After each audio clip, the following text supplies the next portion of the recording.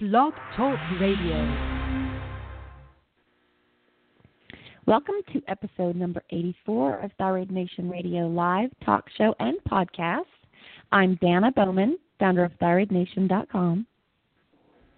And I'm Tiffany Mladinich of GratefulGarden.biz. Today we are talking, finally, with researcher, clinician, educator, and 21st century evidence-based clinical nutritionist Michael McEvoy about all things histamine, intolerances, metabolism, digestion, and the connection to thyroid and autoimmunity. Should be very interesting, especially since I've been itching a lot lately, so I can't wait to talk to him. Well, it's something that doesn't get talked about a lot between patients, let's put it that way. So there's a lot we don't know, so we're super, super excited. So, of course, if you've missed any of the Thyroid Nation Radio podcasts, you can log in really easily, download them, listen to them at your leisure, iTunes, Google Play, Stitcher, Acast, Blog Talk Radio. My goodness, you can connect through Thyroid Nation, just anywhere, great for long drives, jogging, anything like that. Absolutely.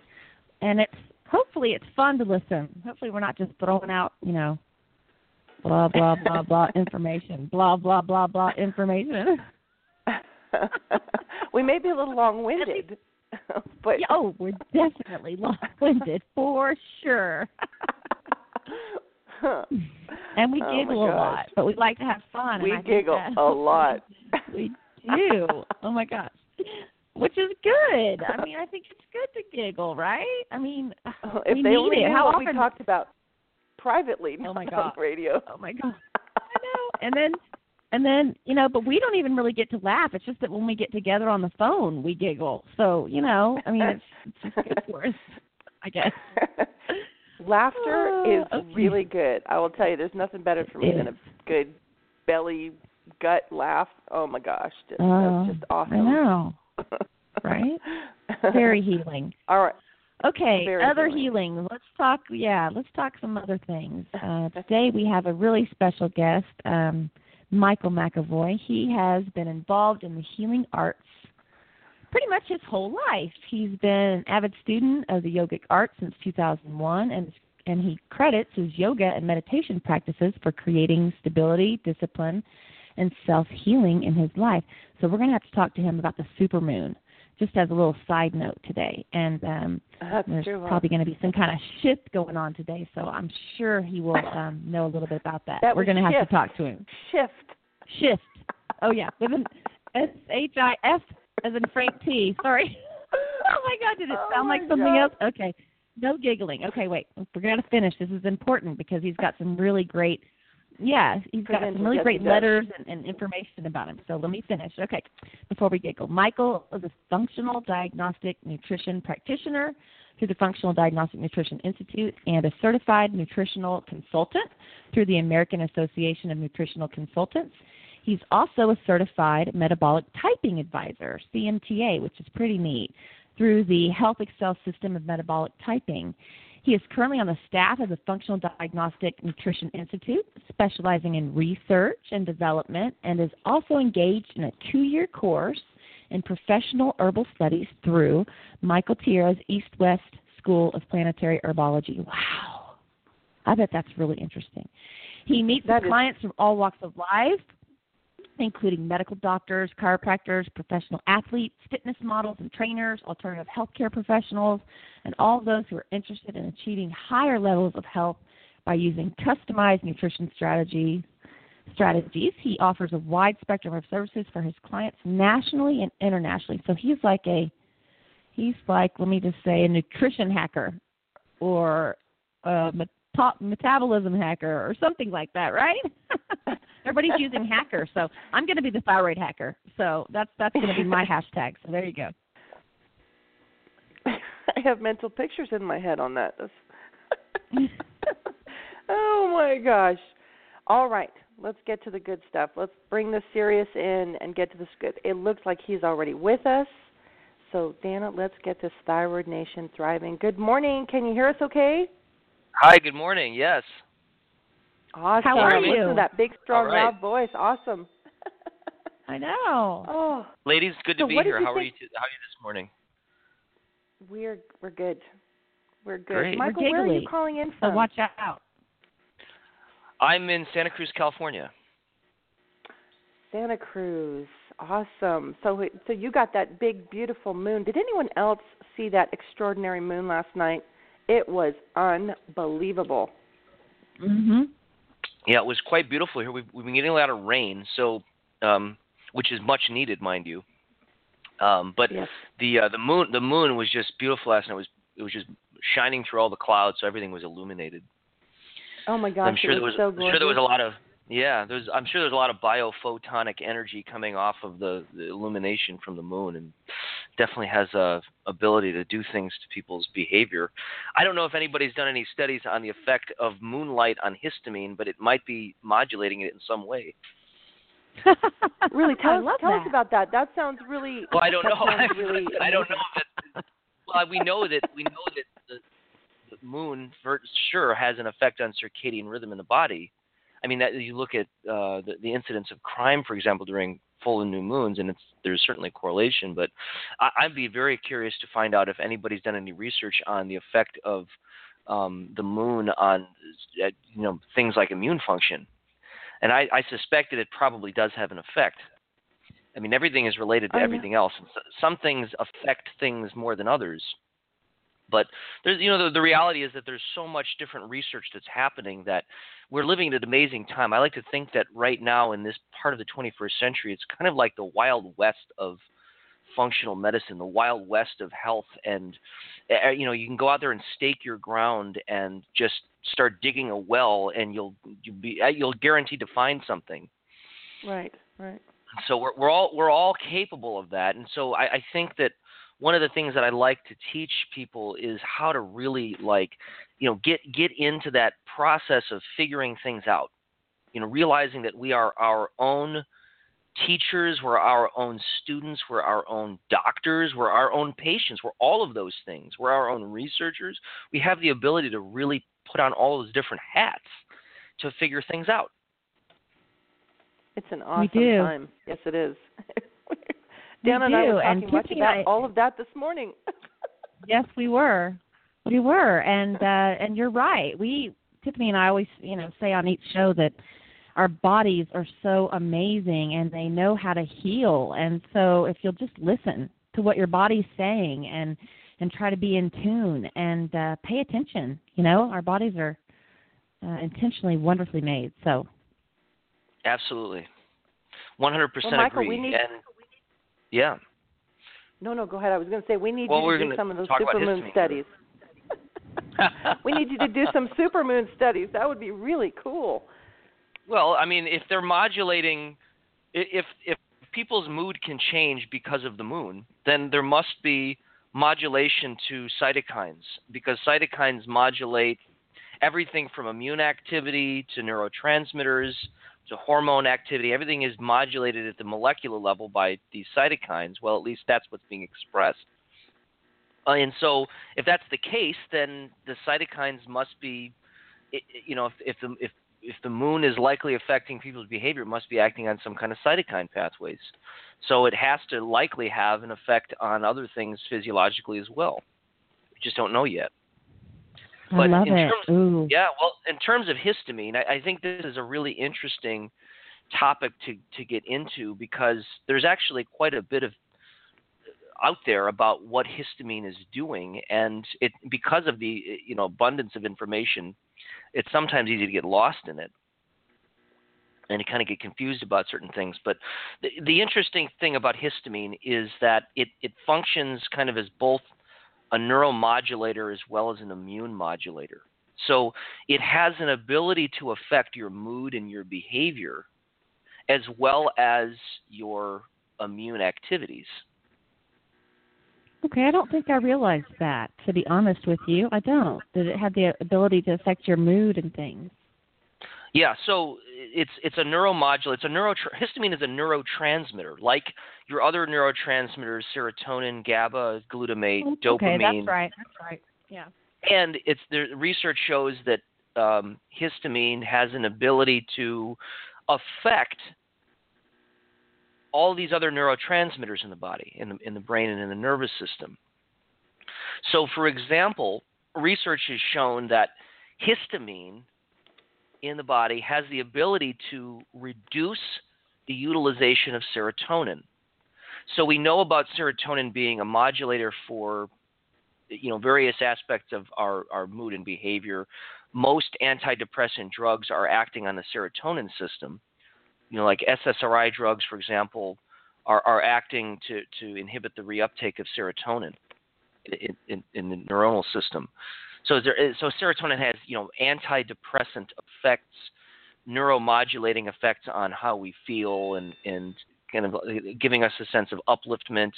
People use things to promote their serotonin by taking natural supplements like 5-HTP and tryptophan and things like that.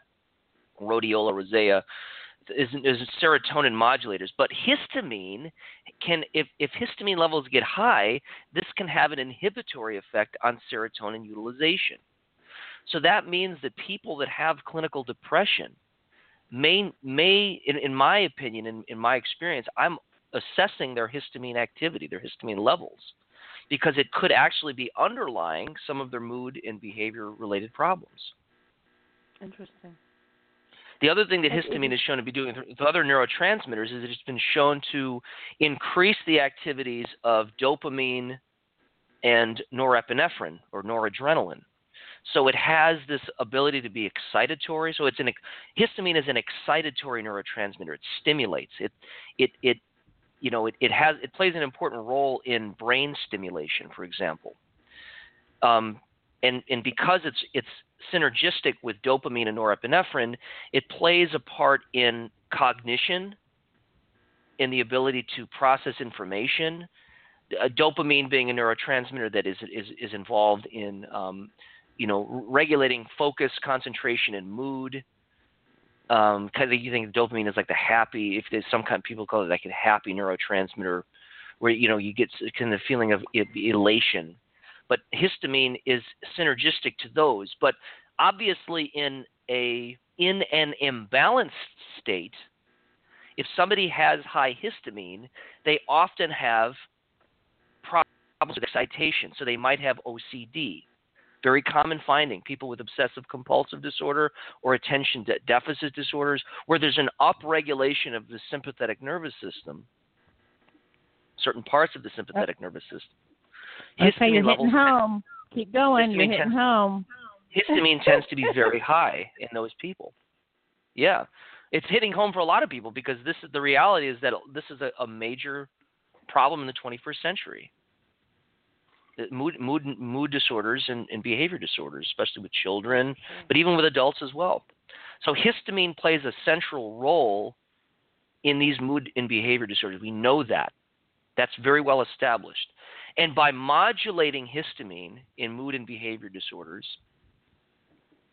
we are able to literally positively affect how people feel and behave.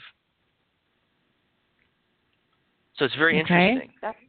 We're taking it all in. It's kind of a flower field moment. That's a flower field.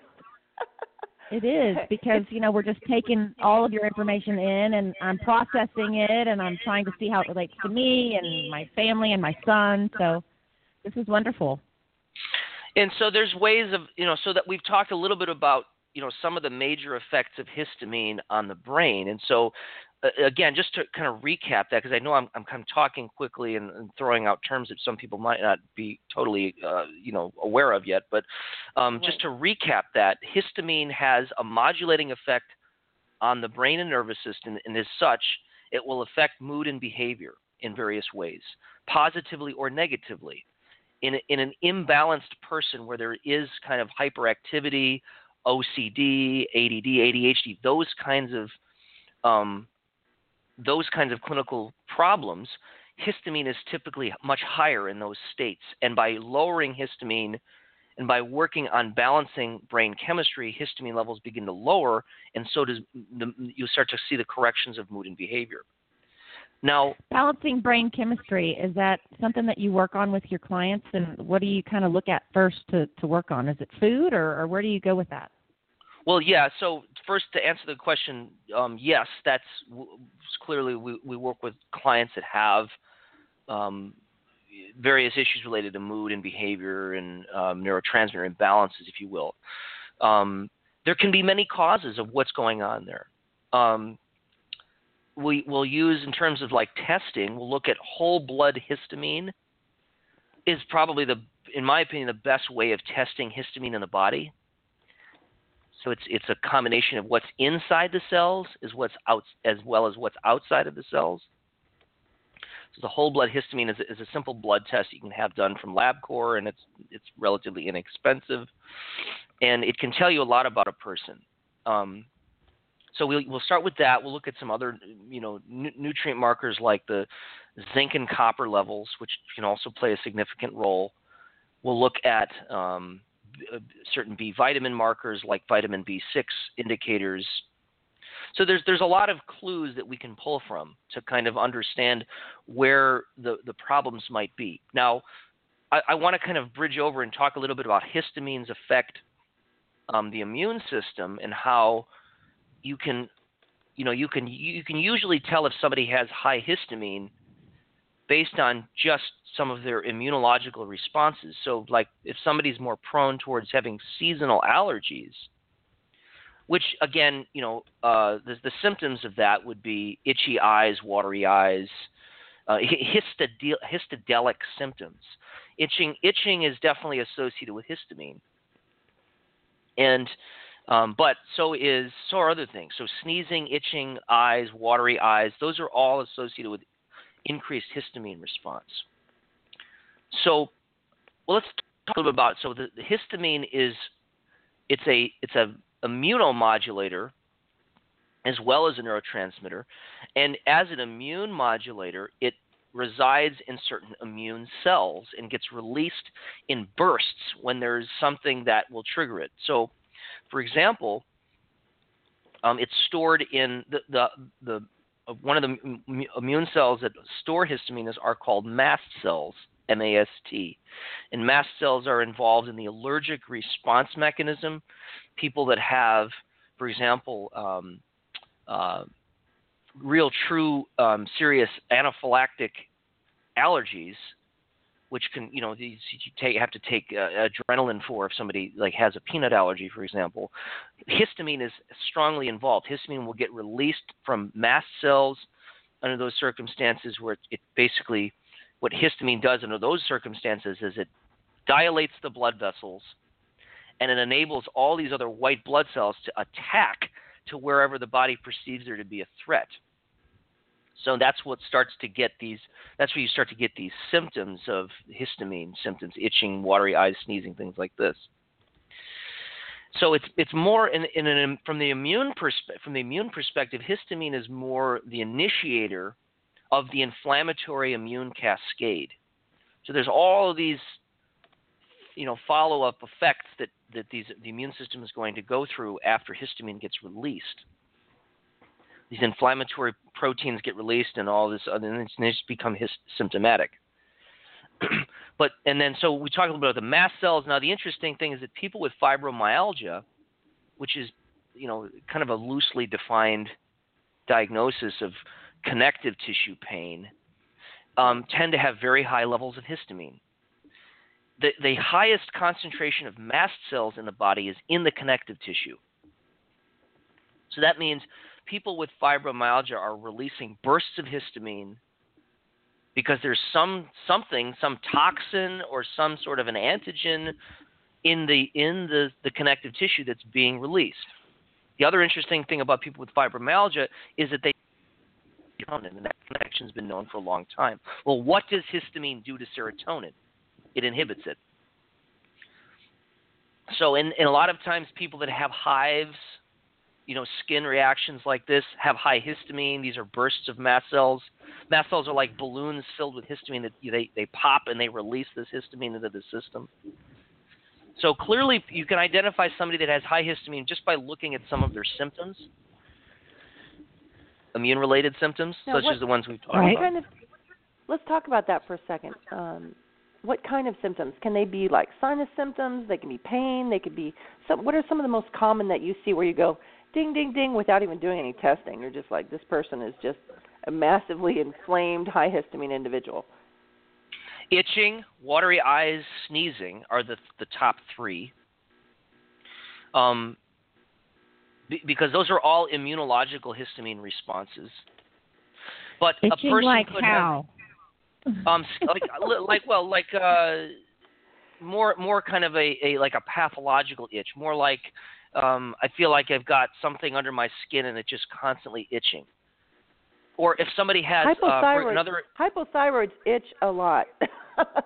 I so do. Itching is a big topic for us. It is. So that's, well, at least for me and Tiffany, and I know it's a symptom, of hypothyroidism, but it's funny because not a lot of people talk about it, but I have had sounds crazy, but my shins have itched or, whatever, probably since I was a teen, just off and on, regularly, which is what makes me think my thyroid's been off. But so I already have the itchy leg thing going on, and I can tell lately that I have histamine issues, and it's like an under the skin, like I can't stop itching, like bizarre kind of itching. Well, so the interesting thing about the thyroid and its relationship to these neurotransmitters is that, well, people have to understand that the thyroid needs the thyroid makes thyroxine. And it's deriving its ability to form thyroxine from the aromatic amino acids, namely tyrosine. So, there's some people out there that say that, yeah, you should be taking tyrosine if you have a low thyroid condition because it helps the thyroid to synthesize T4. But the downside to that is that tyrosine is the direct precursor to dopamine. So the other thing is that if you took 800 milligrams of L-tyrosine as free-form amino acid, you'll start modulating your dopamine production. But the other thing that's interesting is that because histamine is associated with dopamine, it's synergistic with dopamine. When you start ramping up your tyrosine and your dopamine production, you're likely also modulating and having an effect on your body's release of histamine in the nervous system. Right. And so this could have an adverse effect on the thyroid. The other interesting thing with the thyroid is why is it that people that are listening, why is it there's this connection between candida and low thyroid function? What's the relationship there? Well, so you're talking about the people that have itching, that have thyroid-related symptoms. But what is that? I mean, it's histamine, but it's interesting to note that yeast, candida, and other yeasts share an interesting relationship with histamine. And particularly, when your body breaks down histamine, it gets methylated into acetaldehyde, essentially. And the same thing happens when candida and other yeasts get broken down. They get broken down into acetaldehyde. So histamine and candida yeasts get broken down basically into the same molecule, acetaldehyde, which is toxic, mind you, and it has to be further metabolized, broken down into acetic acid, which is the main constituent in vinegar. And it does so through the ALDH enzymes, aldehyde dehydrogenase.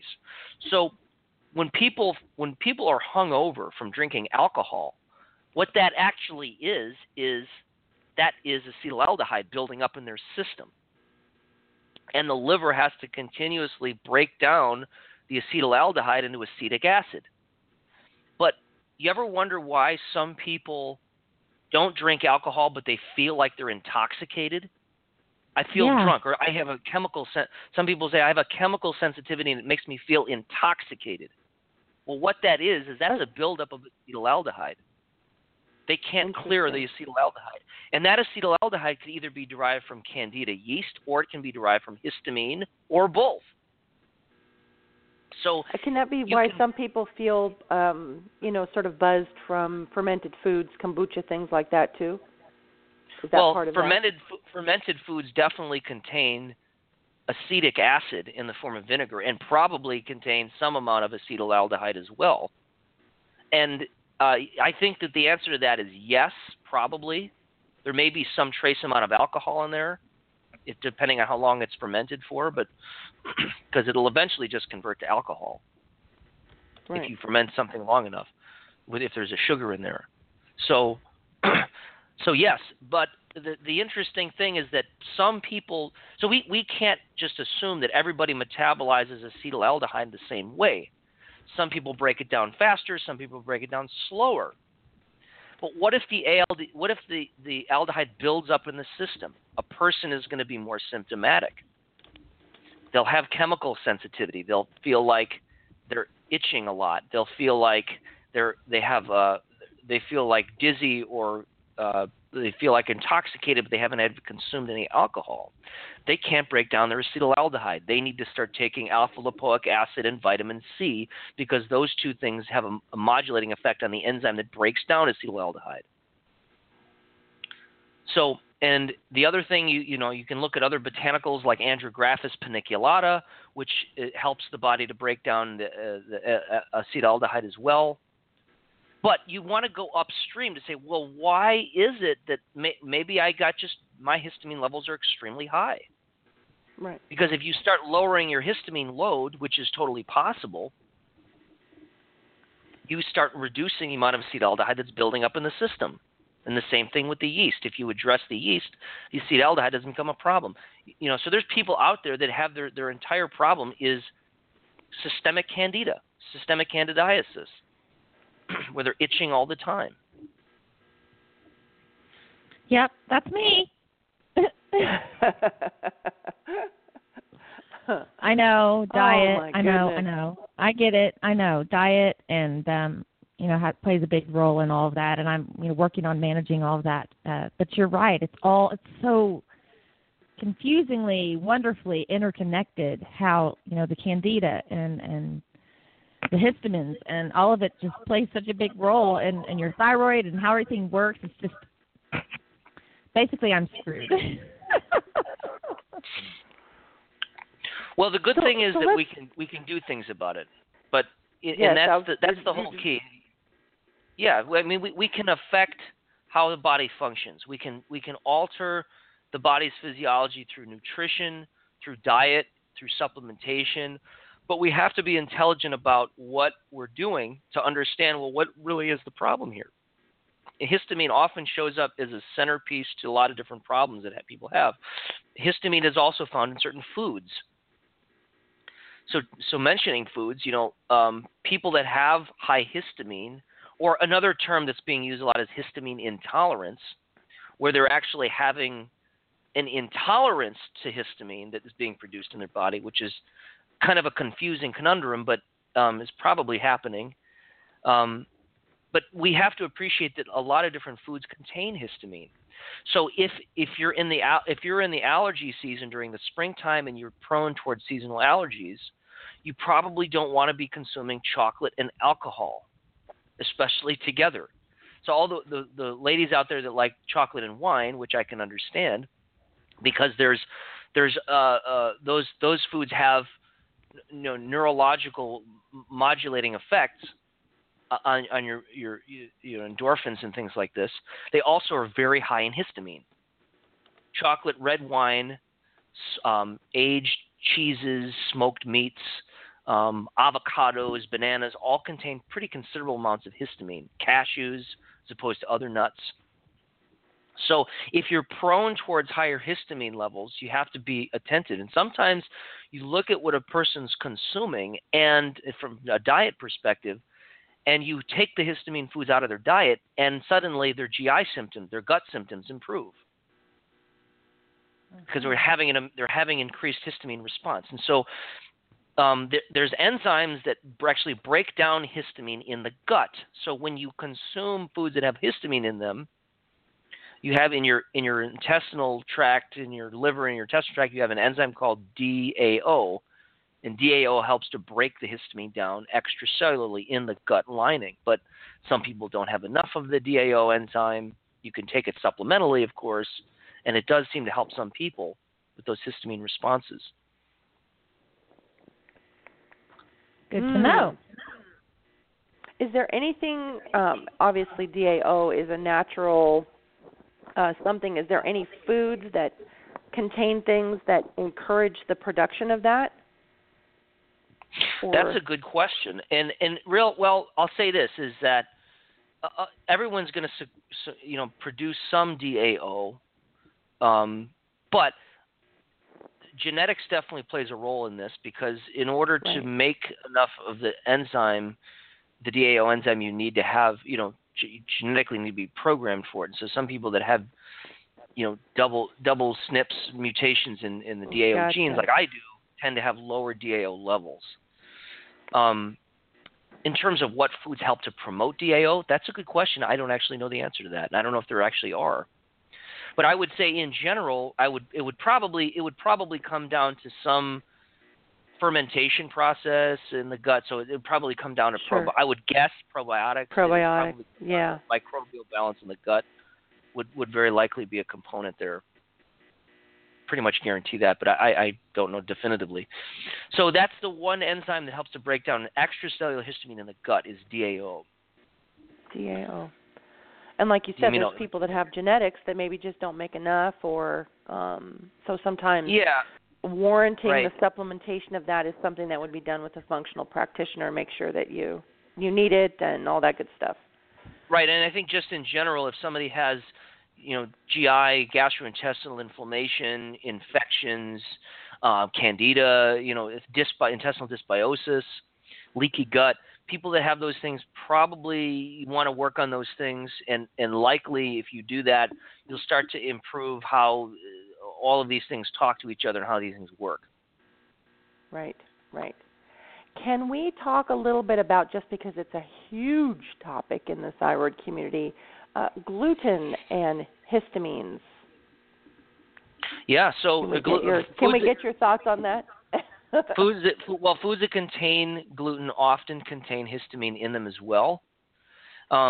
People that have a gluten sensitivity or a gluten intolerance are very likely going to be releasing histamine as a response to this, because their immune system is being triggered. So when histamine binds to the H1 and H4 receptors, these are the immune modulating receptors, it's going to shut down the antibody response, and it's going to increase the inflammation response.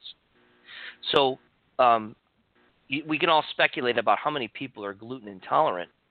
What percentage of the population? Probably a lot larger than is being reported, but at least I would argue that. But we can definitely say that it's more likely that people that have gluten intolerance are going to have higher histamine. And by reducing gluten, you're likely going to be helping to reduce that histamine load.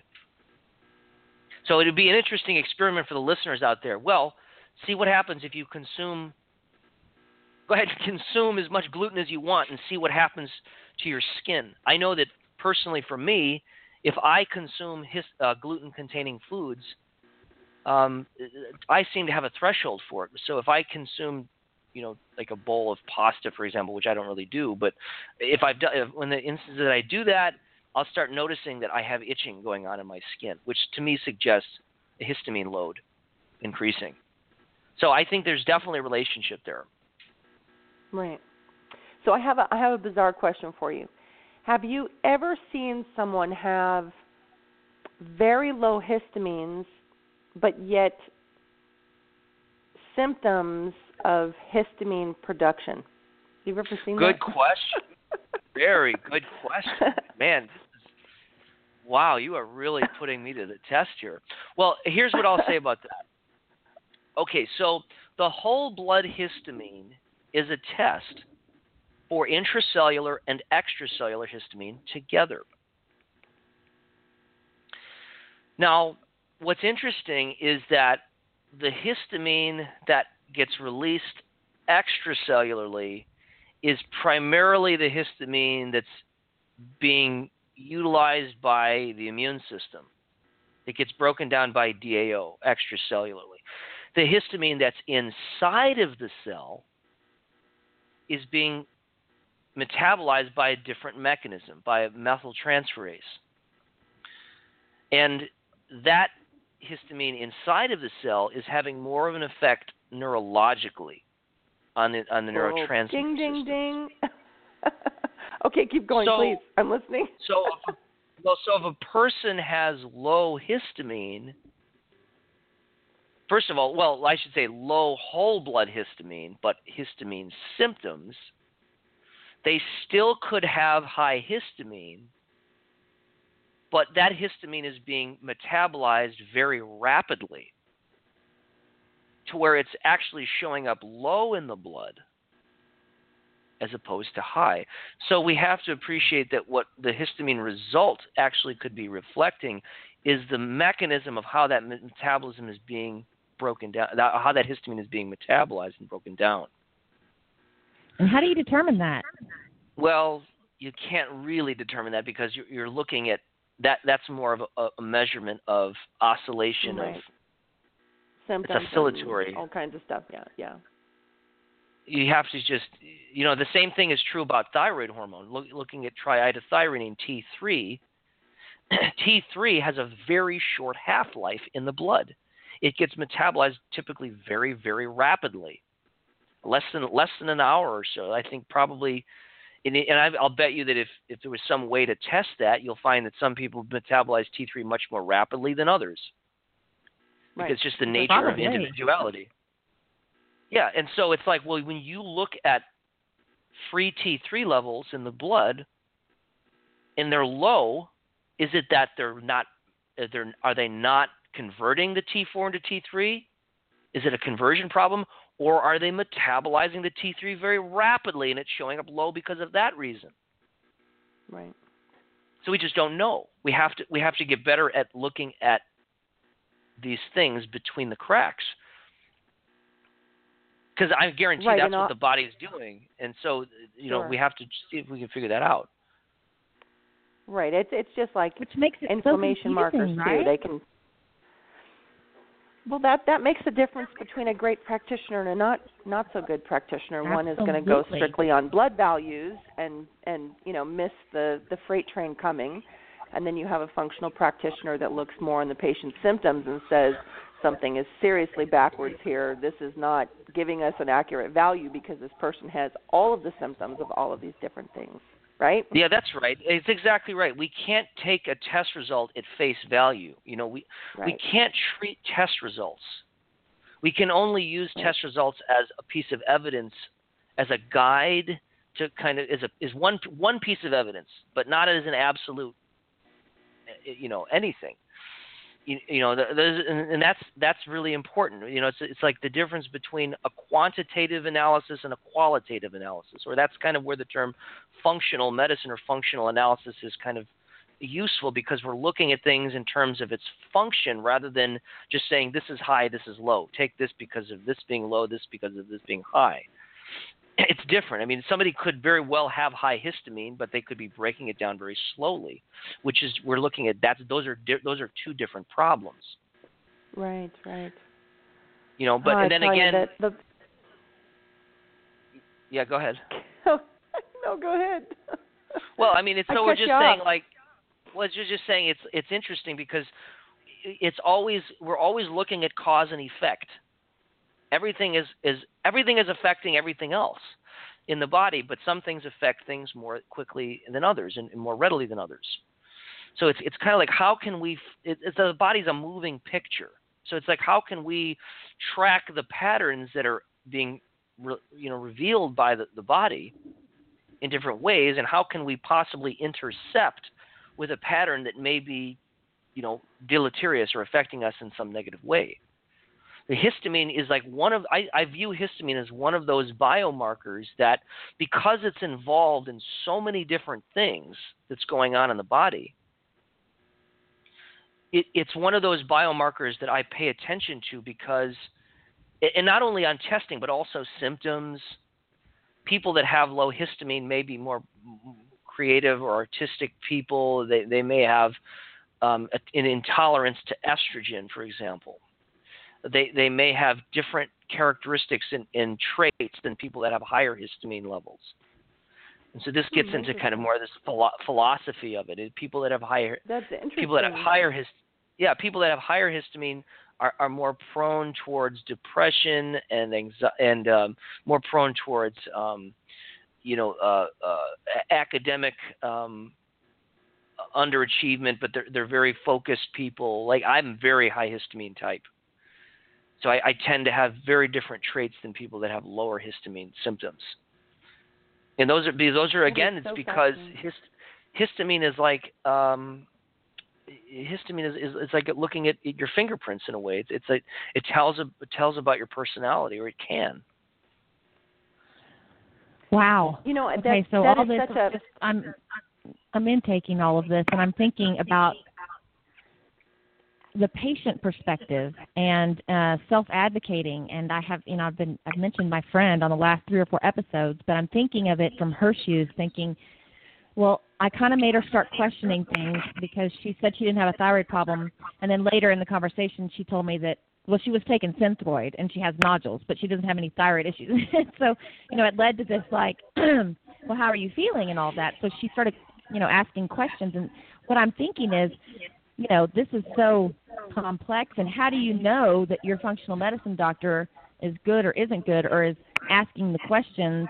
How do you know what questions to ask? I'm just thinking of it from that perspective, thinking, wow, this is so big and not easy for people. We need to self-advocate, but what happens when you don't know that you need to be asking certain questions, right? Well, I mean, I think I agree with you. Self-advocating is key. I mean, the reality is that most doctors today, there's no way that they're going to give you the answer. They're so unlikely that they're going to give you the answers to what you're looking for, because number one, they don't have the time to spend more than 10 minutes with you in a room. Right. So forget it. It's not happening. So we have to rely on our own, analytical skills, and patient advocates like you two are great, because they help to connect the dots.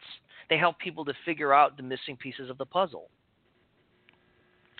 So it's an important thing. It really is.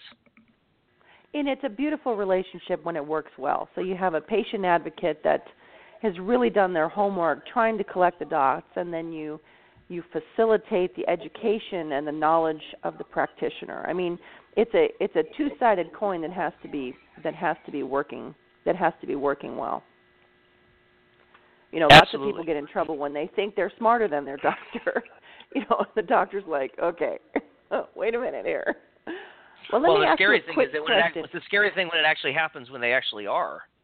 When they actually are, right?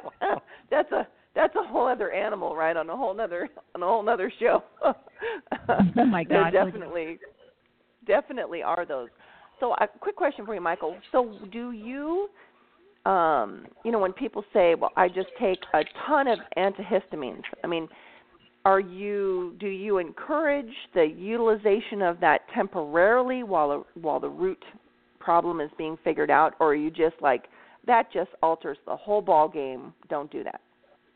Okay, that's a great question. People are like addicted to antihistamines. You know what I mean? So here's the other thing, is that histamine is just a symptom. If somebody has high histamine, that's just a symptom.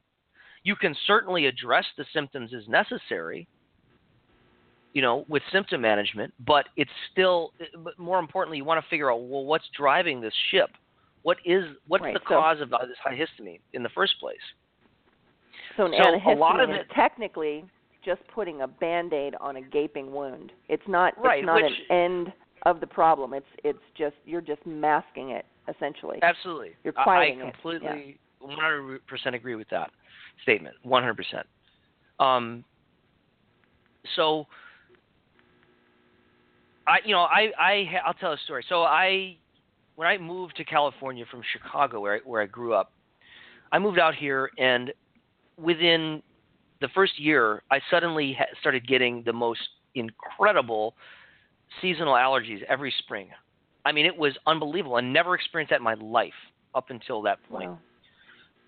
And it was, probably somehow related to, at least partly related to all of these different plants that my body had never been exposed to before, right. and this extremely high amount of pollen that it was unlike what I'd previously experienced in the city before. Different things, changes to my gut microbial balance, who knows, all these different, but it started happening. And I started taking a supplement, standard process Antranex, which is a natural, it's a bovine liver fat extract that happens to be a natural antihistamine. And there are a number of other natural antihistamines. There are certain forms of quercetin that not over-the-counter quercetin, but certain forms of quercetin, dihydroquercetin those are much more stronger antihistamine effects, especially if they're liposomal or enteric coated.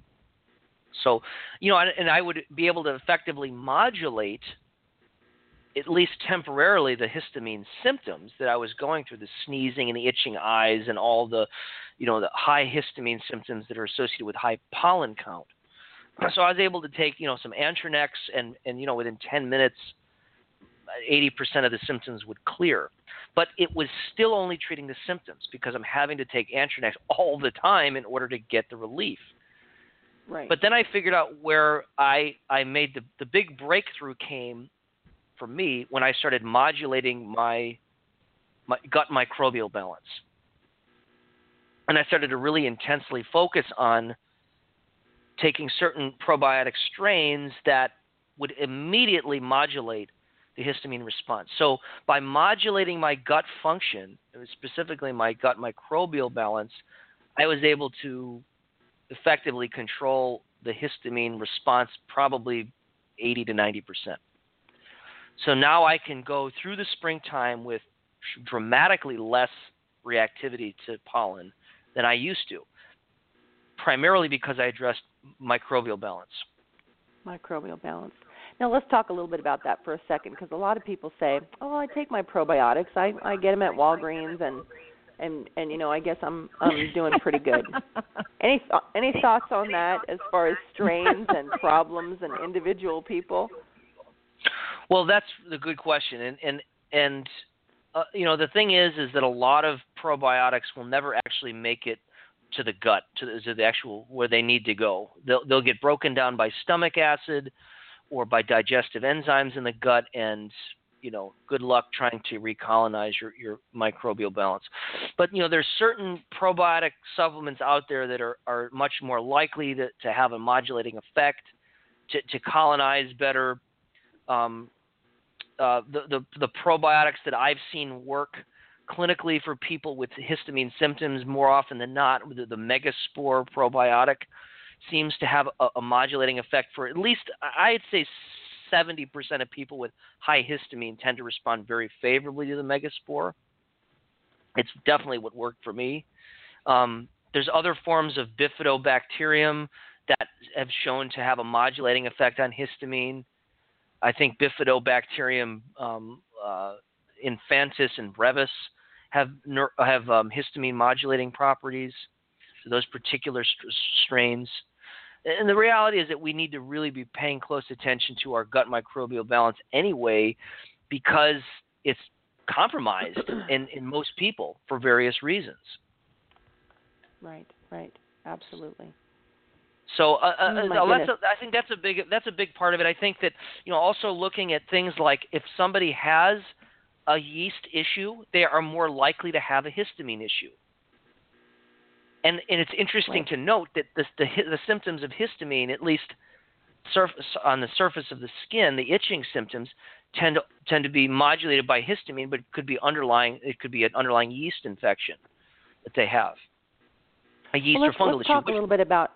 Let's talk a little bit about Candida particularly. So there are so many different, of course, everybody consults Dr. Google, right, Michael? And there's so much information. You need to take all of the alcohol, all of the sugar, all the carbohydrates, and people are running around eating green beans. So that's only one portion of the problem, right? You have to, like you said, encourage the proper, microbiota and with probiotics. So tell us some things that are helpful for you, reasonable for people who are struggling with yeast overgrowth. So the first thing you need to realize is that everybody produces some type of yeasts, and actually the intestinal environment normally contains a very high amount of yeasts. The intestines are a fermentation chamber. Right? Absolutely. That's important. Right. Totally. But the problem happens when certain yeasts become more aggressive and proliferative, and they start to take over. And so Candida albicans is one of these kinds of yeasts, but there's others that can show up as well. like I like to look at the Great Plains urinary organic acids test, because to me it's probably the more definitive test to actually understand which yeasts you're more likely dealing with. And those yeasts can be derived from environmental factors, like drinking coffee, for example, that contains aspergillus, or taking taking a supplement. I was talking to, just on that note, I was talking to an account representative for a supplement company, and she tells me that this supplement company is very well known for having very strict standards, and they test the raw materials that they receive from their sources. She was telling me that about 30% of the raw materials that they receive from supplements, that the actual manufacturers, actually these 30% are contaminated with yeasts and molds, and they have to throw them away or send them back. Right, that doesn't surprise me at all. Wow. So we have crazy. to actually, it's crazy, but we have to really consider all of the different factors that can be contributing to why somebody has a yeast imbalance, if that's something that they're dealing with. One of the major components to that is toxic metals and chemicals that are in the environment. So we know that, for example, mercury will have a proliferating effect on yeasts in the gut, as well as on a number of different microbes in the gut. It's important to point out that the intestinal microbes and the intestinal environment, the intestinal microbes will literally have a feeding frenzy when there's chemicals and metals that are being dumped into the intestines from the liver's conjugating metabolism. So the liver conjugates toxins. We're breathing in toxins. Get on Highway 5 and tell me how much benzene you have in your bloodstream after 30 minutes. You're ingesting. You're breathing in benzene and chemicals, and you're get into your liver within minutes, as your liver's filtering all the blood continuously, and then you conjugate those toxins, and they get dumped into your intestinal environment on a day-by-day basis. Well, what's going to happen to the microbes in the gut? They're going to start to proliferate. So, for example, you look at Klebsiella, and gram-positive and gram-negative microbes have a high affinity for heavy metals. So 50% of the dry weight of a microbe can actually be a toxic element, like iron, mercury, lead, cadmium, aluminum. Strep and staph, when you see that showing up on a stool test, that usually indicates aluminum is present in the system. Blastocystis hominis, that parasite releases histamine. So we have to appreciate that microbes can also be a factor here. So if somebody has a systemic yeast imbalance, you've got to look at the metals and chemicals that are in their system, namely mercury. That's the first thing I'd be looking at. Well, seeing as how you brought up mercury, let's talk about one thing, because we love to ask all kinds of different practitioners and people that we interview how they feel about iodine and its role in thyroid health, the human body. Yeah. That's a good question. Let's talk about iodine as it relates to the thyroid. And so Perfect. Iodine... Anywhere you want to start. Well, yeah. So it's a controversial subject because many people say you need absolutely, if you have low thyroid, you absolutely should be taking iodine. And then there's the other camp that says you should absolutely not take iodine at all. I mean, very diametrically opposed in some... I don't know what the consensus is in terms of, have you actually seen fist fights breaking out with people arguing about this topic? I would imagine so. Just shy of it. Believe it or not. This is why we always like to ask the people that we find to be, Dana and I call them super smarties. Super smarties. So you fall into our super smarty category. So it's so controversial. Oh my gosh, and these are super intelligent, well-researched, well-educated people that just disagree. Every bone of their body, they disagree. So we always like to see where people fall on this subject.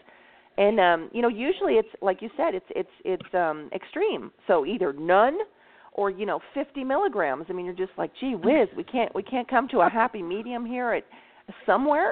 But just in the relationship, you brought up mercury, and so I'm just curious where you fall. And you know what, Michael, you can say, I plead the fifth, and I prefer not to comment. And Dana and I will respect that with everything.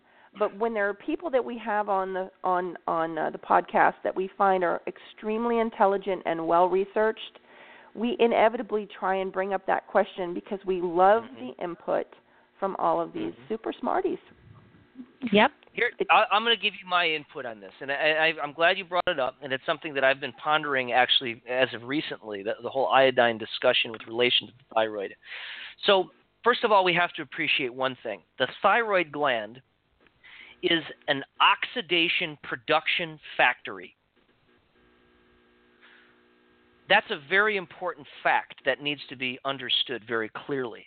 I'll repeat it again. The thyroid gland is an oxidation production factory. Why is it that people with autoimmune thyroid often have, and I'm talking about women primarily, often have, but men too, often have hair loss, clumps of hair falling out? Why is that? What's the relationship there? Why is it that people that have low thyroid or autoimmune thyroid are often recommended to take glutathione or glutathione promoters? Why is it that people with low thyroid are oftentimes recommended to take selenium? Why is this? Is it just for the T4 to T3 conversion? No. The thyroid gland is an oxidation production factory. And by that I mean that the thyroid itself generates a considerably high amount of free radicals. Unlike, all cells, mitochondria will put out free radicals as a byproduct of ATP production in the electron transport chain. You're going to be pumping out superoxide to some extent. The thyroid gland is an exception to that. You've got a protein in the thyroid peroxidase called DUOX1 and DUOX2, DUOX1, and these are basically an enzyme known as NADPH oxidase. What does that mean, first of all? So NADPH oxidase, NADPH is an enzyme that, it's a redox cofactor. NADPH is an electron donor.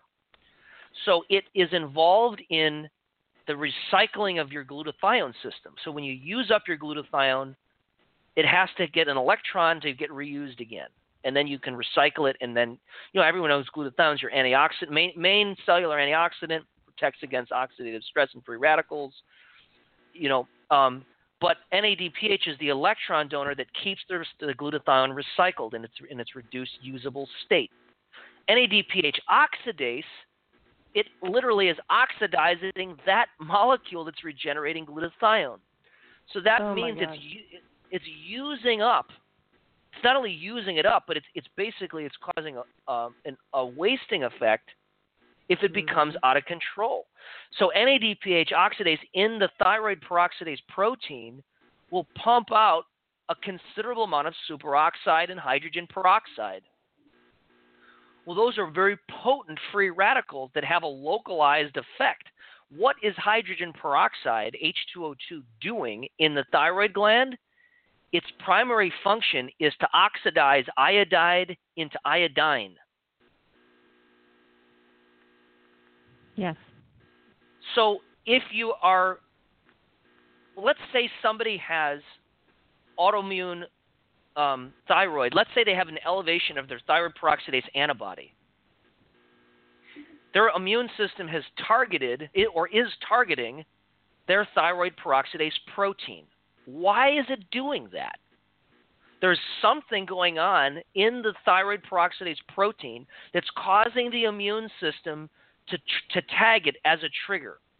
There is something in there, whether it's a toxin or a virus or a heavy metal like mercury, or an increase in some sort of oxidative process, such as the excess production of SO2 or H2O2. No one has a definitive answer to this. I speculate, based on the evidence, that it's because, A, there's a toxin that's literally bound up in the thyroid peroxidase protein that's causing the immune system to tag it, or there's such a high generation of SO2 and H2O2 that the immune system sees it as a threat, and it's literally trying to attack the free radical production that's occurring in the thyroid peroxidase protein. Interesting. So the question about iodine supplementally is, this is my current stance, and that could change over time. If somebody That's okay. has, we appreciate that. well, everything is evolving. I mean, we're not. There's nothing definitive. It's all a moving, process. If somebody has an elevation in their thyroid peroxidase antibody, which is TPO for the listeners. Right, for TPO antibody, I definitely do not recommend taking potassium iodide or iodide, iodide in general. Why?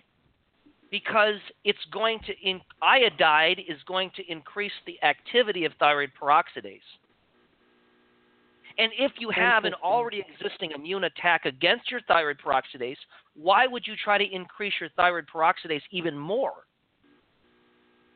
And that is most supplemental iodine, or as most a general rule. Most supplemental iodine is iodide, correct? Right, is potassium iodide, right? But I love this, Michael. Keep going. So the key. So we all know that the key with autoimmune thyroid is to get the antibodies under control, because it's not necessarily, the etiology is not necessarily a low thyroid problem. It's an autoimmune imbalance. Over time could result in low thyroid activity, but the underlying mechanism there is it's an autoimmune dysregulation involving Th1, Th2, major histocompatibility complex, HLA1, DRB3, all these different immune cell surface antigens, proteins that are involved in this cascade. So we know that it's an immune imbalance, primarily, first and foremost. So why would you take something that is going to increase the function of the protein that's being targeted by your immune system? It doesn't make any sense. So instead, if you're going to take, if you have I'm saying this is if you have an autoimmune situation that's out of control. Right. Why is there so much research that shows the connection between Epstein-Barr antibodies and autoimmune thyroid? Like anywhere between 30 and 80% of people.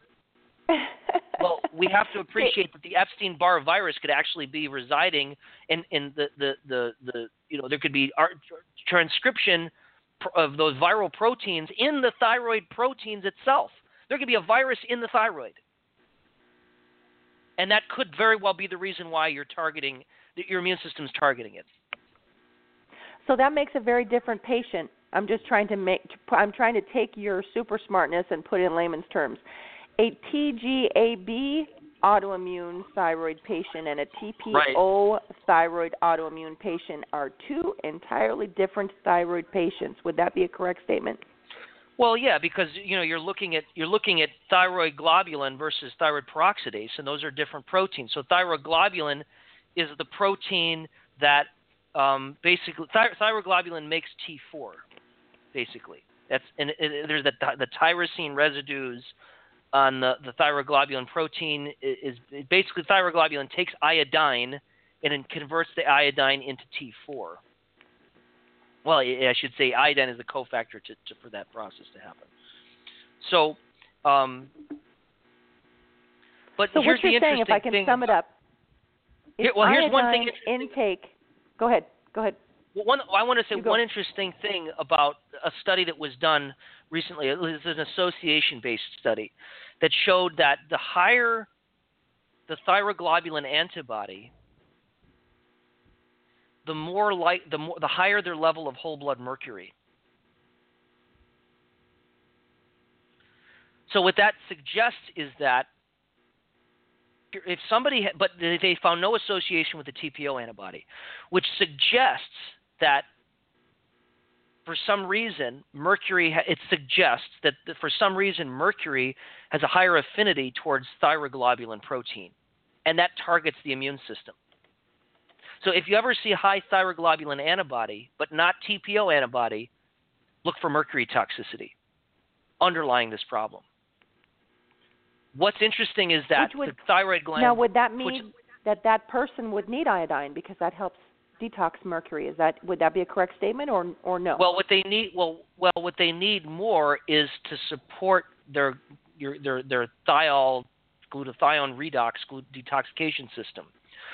So, in order to detoxify So I want to go back to what I was saying before, that the thyroid gland itself is an oxidation factory.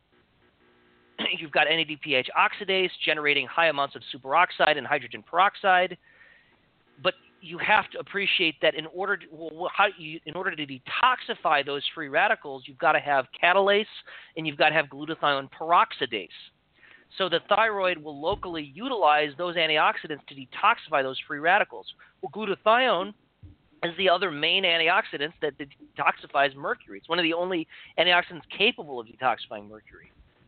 Because it's something it's such a heavy metal, you need something that is capable. So the sulfur atom in the glutathione is capable of doing that and reducing the H2O2 in that case to water. So, do you need iodine in that case? I would say be careful with throwing gasoline on a fire, because if somebody has elevated thyroglobulin antibody, I would not give them any kind of iodine at all until you resolve that antibody that's elevated, which, again, probably goes back to mercury. At least that's what the current evidence suggests. Interesting. Oh, I love this.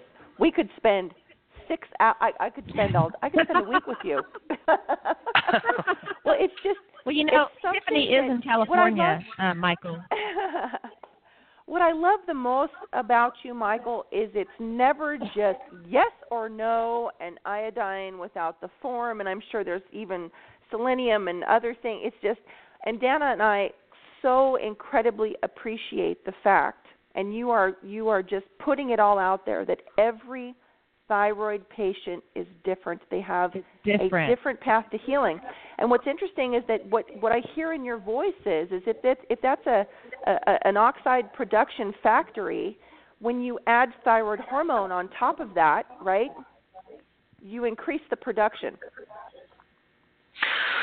Well, theoretically, you do. I mean, that's a good question. I mean, I don't know if necessarily if you give T3, is that probably is going to do it. I mean, there's feedback loops there. So if you're giving T3 and T4, you're probably going to be increasing the overall net function of the HPT axis.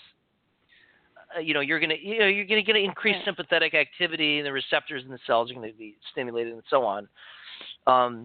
So yeah, you're going to increase. If giving thyroid hormone is going to increase the function of the thyroid, and there's a lot of debate about if should you even give thyroid hormone if somebody has an autoimmune thyroid problem, because wouldn't that just set off more of the fan more of the fumes?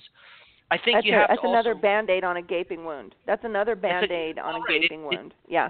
Now there's something to be said. Well, over time, if the thyroid takes so much insult from the autoimmune process, the function of the thyroid could certainly falter over time. I mean, I've seen people with a TPO antibody of 10,000 and a TSH of 65, and their T4 and T3 were both low. Okay, so they're definitely their thyroid function is definitely compromised, no doubt. I mean, they're symptomatic as well. So it's like, well, you have to then try to boost the thyroid in any way you can while working to correct the autoimmune problem that's driving it. So, there's all kinds of arguments to make about everything. You can make an argument about anything. And right. This all these theories may or may not actually work for every person. You have to actually see what works. I mean, I've had clients even just recently that, they'd taking diagnosed with Hashimoto's, and for 25 years later, they've taken T4 that whole time. They said, I'm just going to stop taking it cold turkey. They noticed no difference. They had no effect whatsoever. It had no stopping the thyroid hormone had no effect whatsoever on how they felt, nor on their numbers of their tests. So why even take it? Interesting, right? But even then though, you have just other for people. The listeners, T4 takes a significant, more time to adjust. Correct? 6-8 weeks, something like that. Where T3 is a much quicker. Much quicker. Yeah, T3. Well, T3. There's the loading dose and all that for the T4. And the thing that's interesting again is that we talked about things like selenium and glutathione. People have low T4 levels. this is a huge problem because they cannot generate flavin-adenine dinucleotide. This is one of the main redox agents of the body used for not only energy production but also for antioxidant recycling, for what's called redox, reduction and oxidation. So people that have a free T4 of less than 1, I'm definitely supplementing with 50 milligrams of riboflavin 5-phosphate, unquestionably.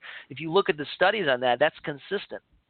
Red blood cell glutathione levels are low in people that have low levels of free T4 because they can't put out FAD, which is needed to regenerate your glutathione. And I actually see that a lot, and I'm sure you do when people take desiccated thyroid. You know, a lot of them can actually become hyperthyroid, and their T4 still remains low. Yeah, absolutely. It's never just take this pill and you're done. No, it's never that way. It's never that way. It's a complicated jigsaw puzzle of information, no doubt. And it's so frustrating. Again, here I am as the patient, advocate over here, but that's what people think. And even people that are taking the one pill, right? They think they're doing everything they should. They go to the doctor says take the pill, and then they come home and they think it's just old age or part of life, these symptoms and things. They don't even associate it. They don't even know to ask the question.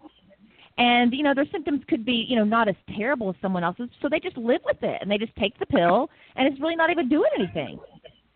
And then they say, which is very common, like your friend, I don't have a thyroid problem because maybe my TSH and my T3 and T4, that's a whole other story of falling in the normal range. I don't have a thyroid problem.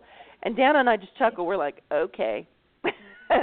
You have gallbladder issues, you have carpal tunnel, you have all these different vision, brain issues, all these different things, but you don't have a thyroid problem because all that looks normal. That's a whole nother show, Michael, because I know that you're just chomping at the bit on that one. Yeah, well, we have to be more intelligent about how we look at everything, and that's what it comes down to is that, we have the ability to leverage all of this information and try to really put together a very evidence-based perspective on what's going on in the body under certain circumstances. Absolutely. And what I want to tell you, one of the things I love about you the most is when you said, my stance on iodine could change tomorrow, that knowledge is ever evolving. You don't say, I've got the answer, this is it, back off. That it is ever evolving. My kudos to you. I can't tell you how much I appreciate that particular stance. Awesome. Doesn't cover it. Well, we have to be very, researching this kind of stuff, it's very humbling because it shows you what you don't know. And as you know, that this kind of work, there's so much to all of this, right. That it's very humbling. I mean, the reality is that we don't know anything really. We do. I mean, we have, but it's more about how to kind of use logic based on the information that you have. And so a different way of thinking about things. But I love the fact you say that you could change. It could change. Your stance on something could change as more information becomes available. And when people are just lock, stock, and barrel in something, it's just like, oh, really? Knowledge is ever evolving. We learn more. You have to keep an open mind. I mean, you'll never learn unless you keep an open mind. No, that's true. And so it's crazy because I was just going to say it's crazy because, we are changing. We are ever changing. Our bodies are always, that reminds me, they're always regenerating. There was a quote, I don't know if it was your quote or not, but it was on your Facebook. It said, you can tell me if you said this or not, Michael. The human body is a gigantic regenerating system. It breaks down and regenerates. Even the molecules that are the regenerators are themselves regenerating. I did say that. And that was... I was at the time when I wrote that. This is about 7 or 8 days of going into this research on the subject of redox, reduction and oxidation, this shuffling of electrons back and forth, back and forth, back and forth. And this is happening. I mean, I couldn't. There's it's harder to tell you where it is not happening than it is, because it's in everything. But that's essentially true. Everything is affecting everything, and everything is being affected, but some things are being affected by things more than others. And when it comes to that particular statement, I mean, it just shows you that the human body is so vast in its physiology. It really is remarkable. Okay, well, we're gonna let you go, but first, before we do that, we always like to ask our guests about about themselves and where you came from and how you got into this business, and we want to know your story a little bit. So give it to us. Well, like many people, the journey for me started when I got sick and had to heal myself, and that's the beginning of it. And I don't know. I guess I made a pact or a promise that I would just learn everything I possibly could to help as many people as I could, and eventually, that's kind of how it evolved. Okay, so tell me a little bit about where the yoga came in, because I know that Catherine mentioned that you are a proficient yogi, and we want to know a little bit about it. Well, I've been practicing various forms of yoga for the last 16 years, and it all kind of started. Well, back in the earlier days when I started, I was really adamant about wanting to develop a personal practice and a personal discipline that would help to deconstruct my thoughts and help to change stress patterns that were existing in my body and in my nervous system, and to improve my ability to think more clearly and rationally about things. And so that was kind of the driving force of why I decided to get into that practice many years ago. And it's definitely helped me to develop a different relationship with my body and with myself, that enabled me to become more focused and clear and rational, and grounded, and it really, I guess, helped to facilitate a growth process that enabled me to kind of do what I want to do, and to be able to have a much more balanced nervous system in many ways, so that I wouldn't become stressed out as much. I mean, you look at how the body is able to do what it does, and we have to appreciate that people like Wim Hof, for example, who's like, you should see this guy is able to control his body by breathing, and being studied in laboratories and things. And it's really remarkable, but it shows you that the human body and the human mind have a remarkable ability to heal itself, and we can employ certain techniques that enable us to do that. Yeah, I mean, Wim Hof is brilliant design. His whole approach is just remarkable and eye-opening, astonishing. There's so many words, amazing, and it just makes you shake your head and go, wow. I'm glad they are studying him, because he's done some pretty amazing things. So, agreed, and I'm glad to know about your a little bit about your journey and where you came from. So thanks for sharing, and thanks for coming on the show. We obviously have 1,000 more questions. You're one of those super smarties. And we are so glad that you took the time to hang out with us today. I'm sorry about the other show. We tried to have you on, and that was a miscommunication on my part, I'm sure, but we're so glad to have you back. Thank you so much.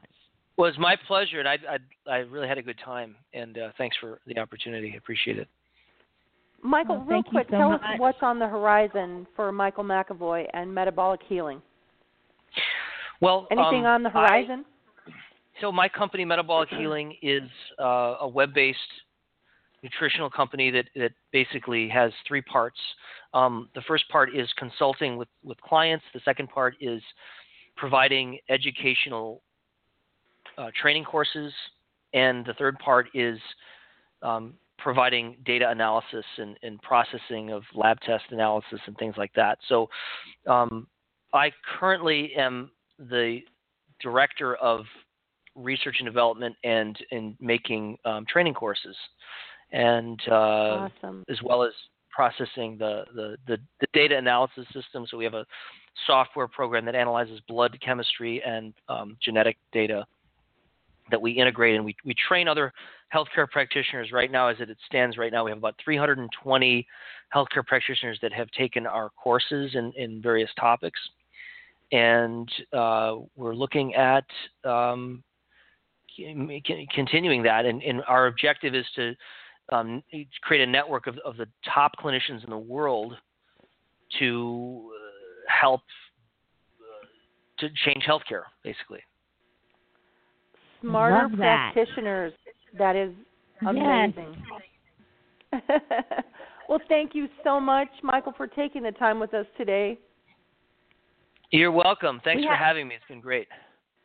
We had a blast. Thank you. We learned a lot, and we had a great time. So thank you so much. We'll have you back. Great. Have a great day. Thanks a lot.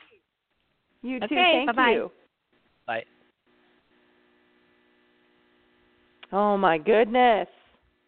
I think I'm in like this perpetual flower field. He was so smart. It's almost like he just wanted to take apart his brain and go, huh? Which is why I was so silent. I was like, I just wanted to like take it all in.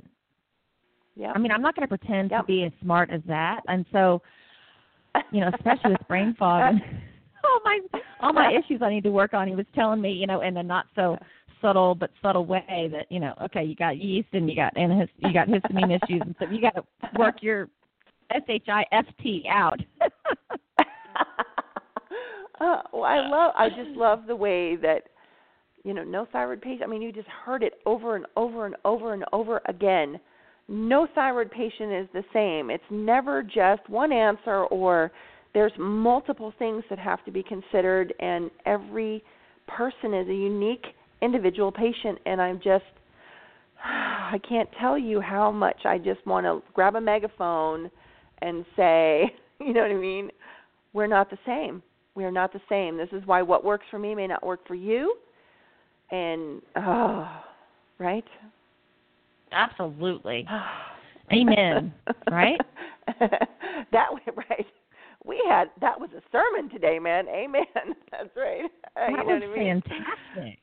Yeah, I was just like, everybody. I'm just going to take all this in and learn, and I was just like kind of just, happy in my little flower field, just listening and learning, and also it kind of resonated because it's totally me. It's totally all of the people that we hear from and connect with, and so it just made so much sense. I just wanted to go, okay, yay, someone gets it, right? So he was fabulous. I knew he was going to be. I'm friends with Catherine Watkins, and so is he, and she put us in touch, and I knew he was going to be. And of course, all my guests are. So anyway, it was fantastic. Well, and of course, because we didn't mention it, and he was just so humble about it. But you can find all things Michael McEvoy at metabolichealing.com, the practitioner, education, and just all kinds of information at metabolichealing.com.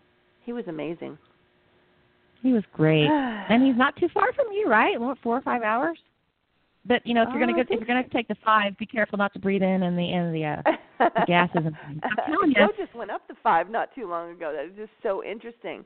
And what's funny is he's sleepy all the time, and he did the whole drive in one shot. Like, I can't tell you how worried I was about that, but he didn't fall asleep. So I wonder if that, obviously altered things in his brain that moved things around. Seriously. But, that's just, you think about the kids that grow up in that area and what happens to their microbiome, and just, oh my goodness, our environment. Well, and, we were in the car the other day. We were headed somewhere, and I was smelling the exhaust, but I was in the car, close proximity to 2 other people, and I was about to die, literally. I couldn't believe that they weren't, trying to jump out of the car and run away. Couldn't smell it. And they were like, doing their thing, and they couldn't smell it. And I'm like, am I just super sensitive? Well, if so, and you guys aren't smelling it, and you're not realizing how awful this is for your body, y'all are crazy. And we need to speed through this stoplight because I'm not sitting here anymore. I mean, it was terrible. Right? Oh my gosh, we've become lunatics. Loony 1 and Loony 2. And we are sensitive. It's like a spaceship. I can't tell you the number of times I'll say, "Do you smell that? Can you smell I know. that?" I mean, I think we should be used for like cadaver finding and things like that. It's like a pregnant woman. The sniffer. We're gonna sniff out cancer, man. Oh my God! Could you imagine walking around sniffing people? Nope, you don't have it. Oh, we're silly. Oh my God! I just had a visual that I'll share with you later. Oh no! Now you gave me a visual I don't want to have. I wasn't having anything. I was like sweet and little puppy dogs in my thinking, and you were like off the charts on the wrong side of the tracks. Oh great. Okay, let's change the subject. Okay. As always, a very big thank you to our listeners. We appreciate you listening and joining us. And this is why we do it. We do it for you guys to help you learn and self-advocate, just as Michael so, brilliantly said earlier. And if you enjoy our show and you get a free minute, we would appreciate if you would jump on iTunes and give us a little review. It really helps. Tell us what you think. And, absolutely, please. Also, be sure to check out Thyroid Nation Essentials at thyroidnation.com. Enjoy the products like Brain Awake Inhaler, which has been something I've been using quite a bit this morning. And also Love Potion, Counting Cheap. These are formulas that we just made to help people with thyroid issues. Of course, it's not exclusive to just thyroid patients. They smell fabulous, and they're just healthier, more natural, synthetic-free alternatives to some skincare and help with fatigue and things like that while you all working out your finding the root cause and getting everything changed around.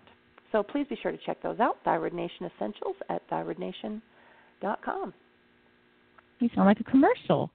I love the Brain Awake. I was out. I gave mine away to Amber, I believe, and she's working with Isabella Wentz on her upcoming special event. And I gave it to her, and I was out, so I had to wait till Tiffany sent me some more to replenish my stash. So I've got them all sitting right here in front of me. Yay! They're lovely and one wonderful. One of our favorite so products. Check it out. Yes, please. Make sure to follow Thyroid Nation on all of the social media platforms. We're everywhere.